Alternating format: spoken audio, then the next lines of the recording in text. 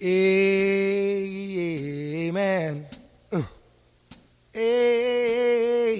Amen. Amen. Amen. Amen. With the horns now. Amen. With the rhythm now. Hey. Amen. Sometimes, I think when you read the Bible, you may sit down and open it up yourself, or you may go to church, something like RUF, and you hear the person reading it, and you're like, how could this ever have anything to do with me? This is about things long in the past in a different culture. It doesn't seem like it has much bearing to us. But sometimes we open the Bible and we read it, and we're like, this is talking about exactly what I'm going through or what we're going through. And this is one of those passages, I think, that is so clear. It was written a couple thousand years ago, but it's really just about something that we feel very closely in the United States in 2019. And that is that it's hard to be unified with other people, right? I think we're living in a time, in a moment, where it feels more impossible than ever, really, to have peace in all the different kinds of people in our culture, right? It feels like there's hostility and anger all around us. And I think this passage from this letter, a person named Paul, or you may have heard him called the Apostle Paul or St. Paul, he wrote this letter to a church in an ancient Asian town or city. And it gives us, I really think, a startling and fresh perspective on how it is that we can actually have unity, that we can actually have peace, where people who are different can come together as one. So I'm going to read it, and then I'm going to pray and ask God to speak to us through it. Ephesians chapter 2, starting in verse 11. Therefore, remember that at one time you Gentiles in the flesh, called the uncircumcision by what is called the circumcision, which is made in the flesh by hands, remember that you were at that time separated from Christ, alienated from the commonwealth of Israel, and strangers to the covenants of promise, having no hope and without God in the world. But now, in Christ Jesus, you who once were far off have been brought near by the blood of Christ. For he himself is our peace, who has made us both one, and has broken down in his flesh the dividing wall of hostility, by abolishing the law of commandments expressed in ordinances, that he might create in himself one new man in place of the two, so making peace, and might reconcile us both to God in one body through the cross, thereby killing the hostility. And he came and preached peace to you who were far off, and peace to those who were near. For through him we both have access in one Spirit to the Father. So then you are no longer strangers and aliens, but you are fellow citizens with the saints and members of the household of God, built on the foundation of the apostles and prophets, Christ Jesus himself being the cornerstone, in whom the whole structure being joined together grows into a holy temple in the Lord. In him you also are being built together into a dwelling place for God by the Spirit. This is God's word. I'm going to pray for it. Lord, your word has been read to us, and your word says about itself that it's from you, that you breathed it out, that it's living, that it's active, that it's able to do work in us. And Lord, I think that each of us here, no matter how excited about Jesus we are, is at least a little bit skeptical that that's the case. And yet, Lord, we do long to hear a voice that can tell us truly who we are, how the world is supposed to work, how we can know you, what it means to love. And so, Lord, we just pray that you would just give us eyes and ears that are open to your word. Lord, we long to be able to have peace with one another, and to have unity with one another, and to be able to thrive and flourish together. And so, Lord, we just ask that you would show us to do that in this word. Lord, I thank you for the 4 women of our group that are heading out after this semester to go serve you and to take this word to other campuses, and ask your blessing on them and on us now as we are together. And we pray in Jesus' name. Amen.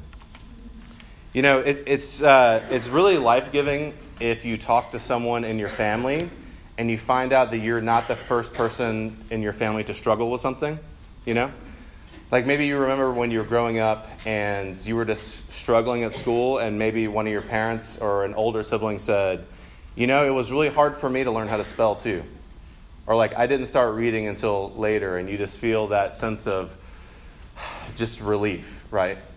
Maybe as you've gotten older and you've been brave enough to go home, some of us, and say, Mom or Dad or Grandma or whatever, I'm struggling and with depression or anxiety.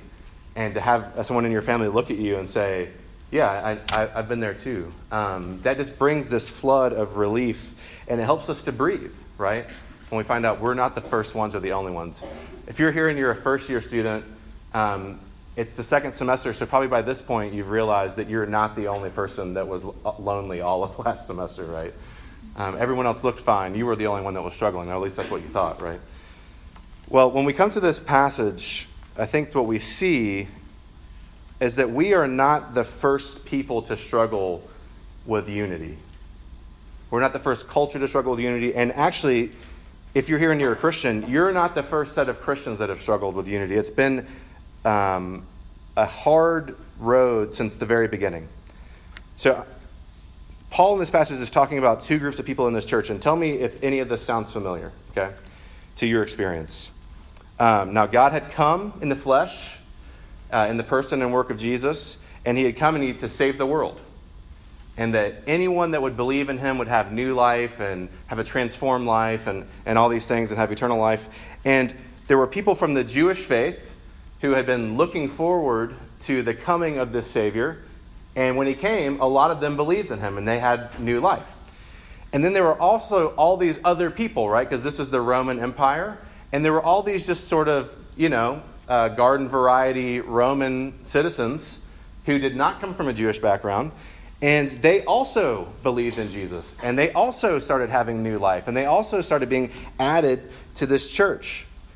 But when they end up in the same church, this really funny thing happens, is that they come from such different cultures that are actually so hostile to each other that they're constantly insulted by one another and offended by each other. The Gentile believers are really offended and hurt by the Jewish believers in their church because they're Roman citizens, right? They are educated, cultured people of the world. They're comfortable in an urban and secular and progressive environment. But then they come into the church with all these Jewish Christians, and suddenly they're being judged for the food that they eat. They're being judged for the clothes that they wear. Maybe it's not quite modest enough for some of their sisters and brothers' standards. They're being judged for the way that they use sex. Right? They're being judged for everything. If they feel like they're constantly getting the disgusted face, right, from their Jewish sisters and brothers in the church just for living their lives. And to them, the Jewish brothers and sisters in the church were just these like weird fundamentalists, right? And they were just kind of tribal and backward to them. And so they just kind of dismissed them. They said, we can be in the same church, but I'm just not really interested in your opinion. The password is 000, by the way. Everyone forget that. Okay? Now, so they're offended and they're insulted and they're hurt and they're actually legitimately insulted, right? This is like, they're not making it up. This is a real offense to them. And now you have all these Jewish Christians in the church and they're like, hey, look, Jesus was Jewish, right? He's the fulfillment of our scripture. We're the ones that have been waiting for thousands of years for this person to come. So if you want to be serious about following Jesus, we could teach you a thing or two, right? We got lots of customs. We have lots of religious and cultural traditions that can help you be serious about your relationship with God if you really want to take it seriously. You get circumcised if you're a man. You only eat certain foods. You wear certain kinds of clothes. You walk a certain way. You talk a certain way. That's what it means to know God. We've had practice, right? And they were offended by these Gentile Christians because the Gentiles just kind of dismissed the way they did things and thought that they were weird and backward. And they whispered and showed disgusted faces at them. They rolled their eyes at them. And in their mind, they would think, they don't take following God seriously at all because we know how to do the dang thing and they won't do the dang thing with us. How could we respect them? They clearly don't share our values, right? And they're here in the same church. So what you have, and again, tell me if this starts to sound familiar at all, is secular, cultured, progressive folks and traditional, religious, conservative folks legitimately hurt and offended by each other. And they use that offense as a reason to withhold love from each other, right? They use that offense as a reason to watch different cable news channels, right? They use that offense as a reason to just sort of do life in different stores. They buy from different places. They eat at different restaurants. They may have to do life together in some spheres, but they functionally ignore each other and talk about each other behind their backs. And what Paul does is he writes to them, he says, look, you're missing really what is so beautiful about Jesus. And that's what he says in verse 14. He says, look, he himself, he's talking about Jesus, is our peace, who made us both one and has broken down in his flesh the dividing wall of hostility. What Paul writes to them, this pastor that cares for them who had started this church, he writes to them, he says, you're not doing life together because you have this hostility towards each other. You just can't stand to be with each other. But Jesus himself is our peace. He doesn't teach us how to do peace. He doesn't give us an ideal for peace. But he himself, in his body, is our peace. And what he means by that is that the Lord Jesus was himself despised, mocked, insulted, whispered about, rejected, and abused. He received that hostility. And that he is God himself coming to us and receiving ultimate offense from people.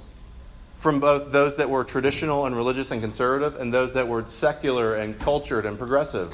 They both rejected Jesus and left him alone. But instead of withholding love, using that as a justification to hold on to himself and not entrust himself to them, of using that as a justification to withhold forgiveness or service from them, Jesus actually gave himself in the most ultimate act of love. I don't know if anything that could possibly sound more backward to where we are at our own moment than someone being legitimately victimized and hurt, and instead of withholding love and withdrawing, actually moving into that hurt and absorbing that hostility. That would sound just like the most self-defeating thing possible. But Jesus moves into that at the cross to give an ultimate act of love, forgiveness, sacrifice, and mercy. And through his suffering and death at the cross, what Paul is saying is that he killed the hostility that we have. The hostility that we have toward God and the hostility that we have toward one another. Because when two people or two groups of people are hostile toward one another, that hostility can't just go away. It can't just evaporate. There has to be a reckoning for that hostility, right? There has to be justice, or else there can't be peace. And what Paul is saying is that Jesus absorbed that hostility and took that justice and that reckoning on himself so that you don't have to share it between each other. The Gentile Christians wanted the Jews to come out from behind their wall, right? They had set up this wall. This is how you do things. They're like, why don't you just chill? Stop being so uptight.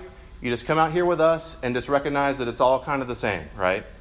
Your cultural traditions, yeah, they're fine, whatever, but out here it's all the same. They wanted them to come out from behind their wall and live like them. And the Jews wanted the Gentiles to come behind the wall. Come see what it's like. Come follow God with us. Come let us teach you our ways. Come behind the wall. And what Paul says is Jesus destroyed the wall. The wall isn't even there. He tore it down at the cross. His body was torn down and ripped apart so that a new body could be healed and be brought together. The God who created all things invited our interpersonal violence and hostility into his own body. Not because he's masochistic. He did it so that he could bear it away from us.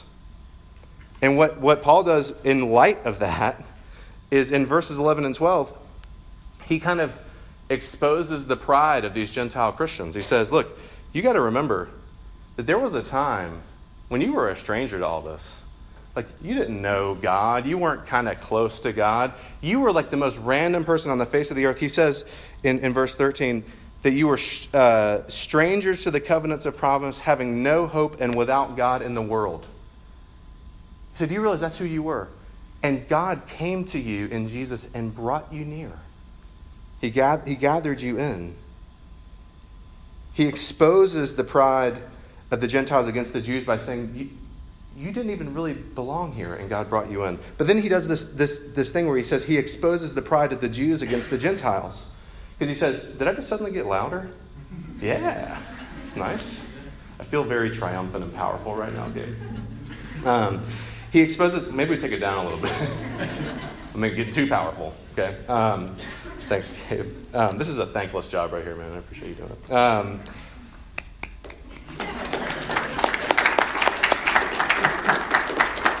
Anyway, back to the important part. He exposes the Gentiles' pride toward the Jewish Christians, but then he exposes the Jewish pride toward the Gentile Christians. Because he says, you have all these like religious and like cultural norms, the way that you do sex, the way that you do food, the way that you do all these different things, and you think those things make you special to God and special in the world. But guess what? Verse 15, Jesus abolished the law of commandments expressed in his expressed in ordinances. He says, yeah, Jesus at the cross, he abolished all that stuff. So all the stuff that you thought made you really special and made you a guide to these other people, it's gone. It doesn't matter anymore. Jesus abolished all that because he brought the Gentiles in by mercy, and he's bringing the Jewish Christians in by mercy. Everybody gets into God's people by mercy or not at all. And that is part of what's so beautiful about the unity and peace that we can find within God's people, is that everybody comes in recognizing, I had no business being here. And Jesus came and he found me and he brought me in. We can't have unity by requiring everyone to abide by the same cultural and moral standards. I think that we understand that, right? When we force people to keep standards, it just makes them bitter.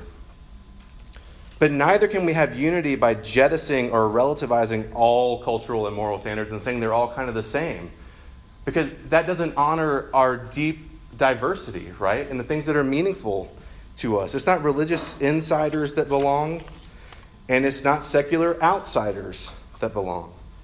The people of God are all received by the mercy of Jesus, because he himself is our peace, the one who took our hostility on his body to bear it away.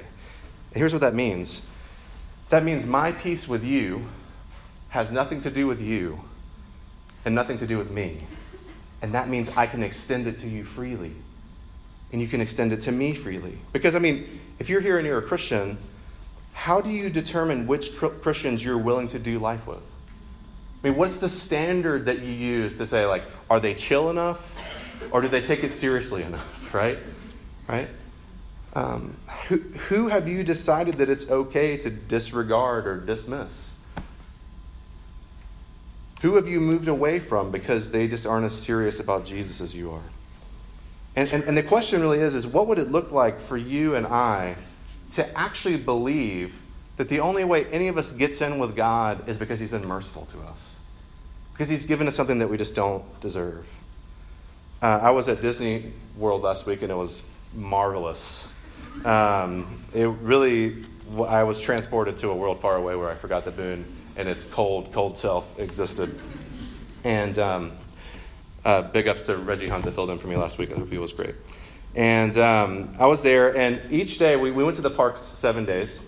And if you've been to Disney recently, they either give you a band, it's like a watch to get in with, or a card, right? A little card. And I was the keeper of all the cards for my family, right? I was there with my mom and stepdad. But for me, for my wife, and for my 3 daughters, I kept the cards. That was the one responsibility I was given for the entire week. Mostly because I wore cargo shorts, which are fashionable and functional. And thank you. Hey, you know what? I'm finally getting some talk back in here. Talk more about cargo shorts later. Yeah. And here's what's important to know. I didn't pay for this Disney trip. The cards didn't even come to my house, right?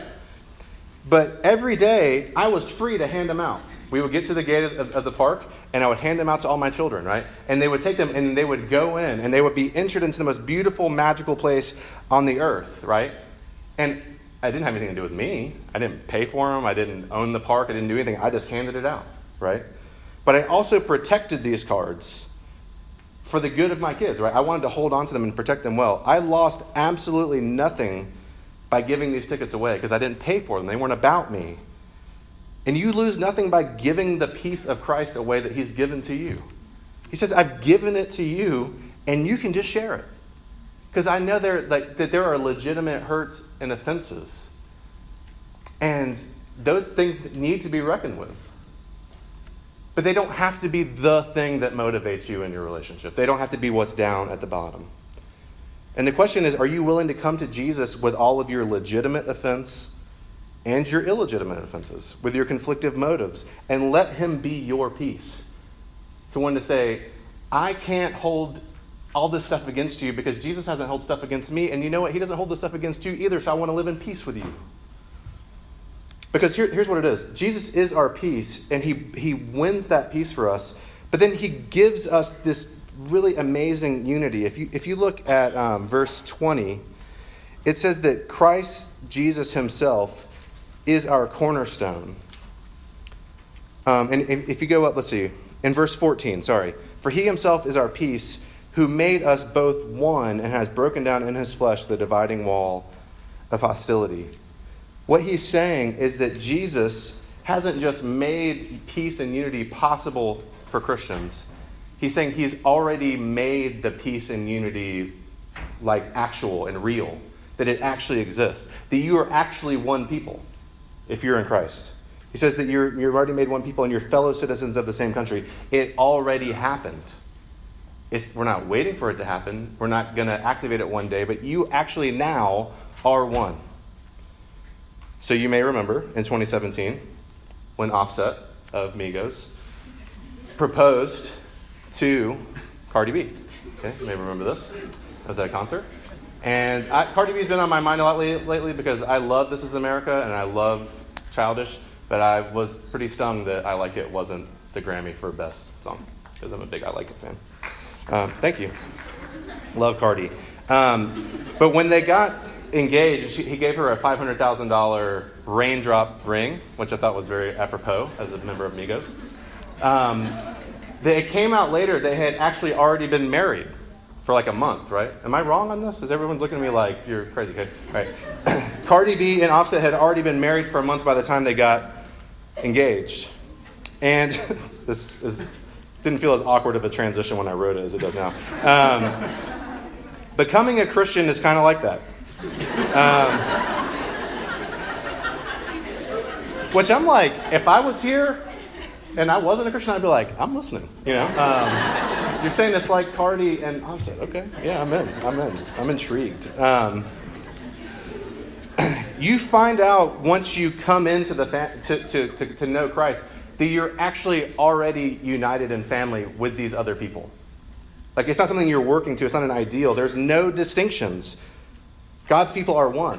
Paul actually says in a book that he writes, a letter to write called Colossians, that actually in Christ there's no Jew or Greek or male or female. All those distinctions that are real and beautiful distinctions become secondary to the fact that you are in Christ and that you are one.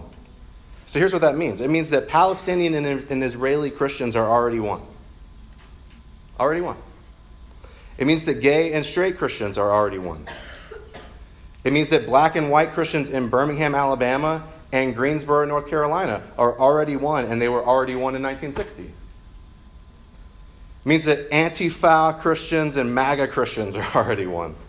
It means that Crip Christians and Blood Christians are already one. Anyone you can imagine that has hostility to each other, if those people are believers, that the hostility has already been killed and the unity has already been secured. And what he's saying is now go live as if that was true, because it is true. And it's obvious to God. And that takes so much of the weight off of pursuing reconciliation and unity and peace to know it's already actual from God's perspective. Now just go live into it.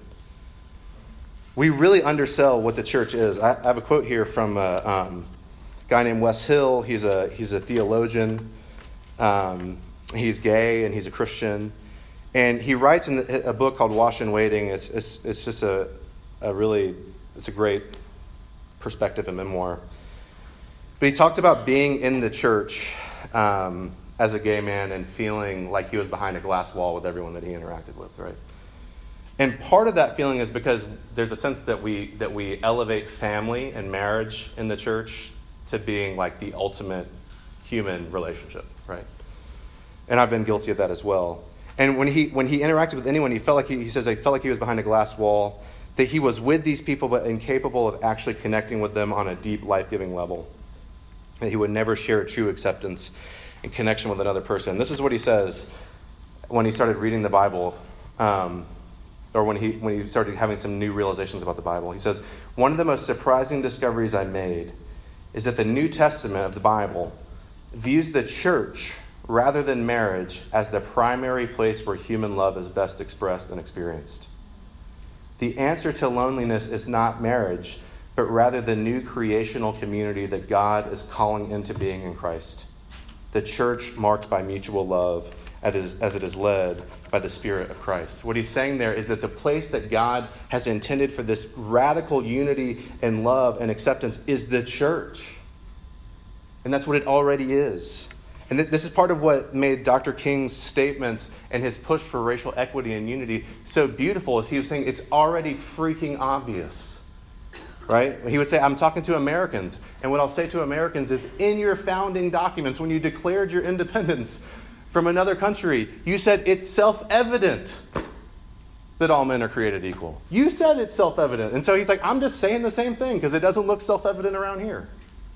And then he would talk to Christians, and most powerfully he would quote the scripture and say, Jesus has broken down in his flesh the dividing wall of hostility and made all believers one. Now you have to live that way. And what's better, you get to live that way. You don't have to be controlled by your own preferences and offenses and the insults that we hold on to. But we can be free to forgive and serve because Jesus holds it all together. Not me, not you. He's the cornerstone that everything gets built on, and that's why everything can be secure. Now, that doesn't mean, as you know, surely, that our experience with each other is automatically peaceful. This probably has not been your experience. What it means is that each of us has to learn a new way of responding to each other and relating to each other if we're in Christ. And if you're here and you're not yet in Christ and you're considering these things, is there a vision for peace and unity that is sweeter than this one? Because especially in a moment when offense is so important to us, and it's the way that we stratify our culture, we just have something that comes in and says, it's really all done away with in Christ. The good news is that we can build on Jesus. So we can actually move toward reconciliation. We can confess, I have been insulting. I have hurt you. And we can find peace. So how do you immediately respond when a sister or a brother offends you? In recording studios, if you've ever seen someone such as Cardi B, in the studio, and they're singing or they're rapping or speaking into a microphone, you'll notice that in front of the mic, there's this little round thing, right? You know what I'm talking about? It's like a little screen. Does anyone know what that thing is? A pop filter. I think you know, Bowman. Very knowledgeable. What that is there for is because when you're talking to a mic and you say things with a P, it makes a pop, right? And so when you're speaking into a mic, it deflects the air so it doesn't go straight into the microphone and make that harsh popping sound. And really what's beautiful, part of what's beautiful about this passage and what Jesus does for his people is between us, he puts himself in the same way like a pop filter. That we can actually hear what the other person is saying, even if it's offensive, but we don't have to take the pop. That we don't have to take the pain. In Christ, you can receive an offense, and it can really hurt. It can really insult you. It can really be sinful and evil. But you don't have to use that to withhold love. You can actually give love. Why would an offense be worth us not being able to love? Jesus frees us from that. That is a hard and challenging and confusing word. And actually the rest of the book of Ephesians is about how that makes sense, and we'll get to that. But my friend, her name's Dr. Karen Ellis. She's devoted her life work, and she's finishing her PhD at Oxford right now. And she's devoted her life work to answering one simple question, and that's this. If Christ has already made us one, the church one, who has a vested interest in keeping us apart? That's what she wants to know. If people that come to Jesus are all one, who is benefiting from keeping us apart? If the wall has already been torn down, who benefits from putting up a new one? That's a fascinating question. I love her research, and I think that a lot of times it's just us. Are you experiencing the peace and unity that Christ has already won? Are you putting up a barrier of hostility or dismissiveness that Jesus has already removed? And if so, why? Where do you have the freedom to embrace a peace that Jesus has already provided for you? It's there for us to take it. And that is the hardest possible thing I feel like I could tell you as a pastor to pursue. Is a unity and a peace that's already there. And here's why it's all worth it. And I'll just end with this word. What Paul says there at the very end. He says that Jesus Christ himself is the cornerstone, in whom the whole structure, being joined together, grows into a holy temple in the Lord. In him you also are being built together into a dwelling place for God by the Spirit. What he's saying is that as you embrace this unity, we are actually being built together as a place for God to live. The God of beauty, the God who isn't just loving, but says that he is love, to come and dwell with us. And that means that we can pursue our purpose, which a pastor named Greg Thompson, which I pretty much stole all the stuff from anyway, put it like this. You want a purpose? You want to know what a purpose can be for you that's a beautiful purpose? The Christian purpose is to bear witness to God's presence by our shared life together. That by sharing a life of peace and love and unity that Christ has won for us, by forsaking the offense that causes us to withhold love, that we can actually bear witness to God's presence. Let's pray. Lord Jesus, we're grateful. So much. I feel like so much of what I just said, I really believe, but I have absolutely no idea what it means. And partly because I've just so infrequently seen it in my own heart and experience. I've so infrequently seen it in my own experience of the church, particularly the American church. And Lord, I grieve that. And Lord, we grieve that together. And Lord, but the time is coming because we are increasingly fractured when this beautiful vision of your people united can be particularly sweet to us and to a world that is dying to live. And so, Lord, these things are vitally important. And Lord Jesus, we want to see you as the one who gives us mercy, the one who is our peace, the one to whom we can go to and say, my sister, my brother, they hurt me. Or I hurt them. And I want to pursue reconciliation and know that it can be real and not just in name only. Lord, that sounds like the most impossible thing. And that's why we're asking you to help us, to work in us. Lord, tear apart the things that we put up between each other, that we could see each other and see you, and so know love and peace. And I pray, Jesus, in your name. Everybody Amen. say, amen, amen, amen.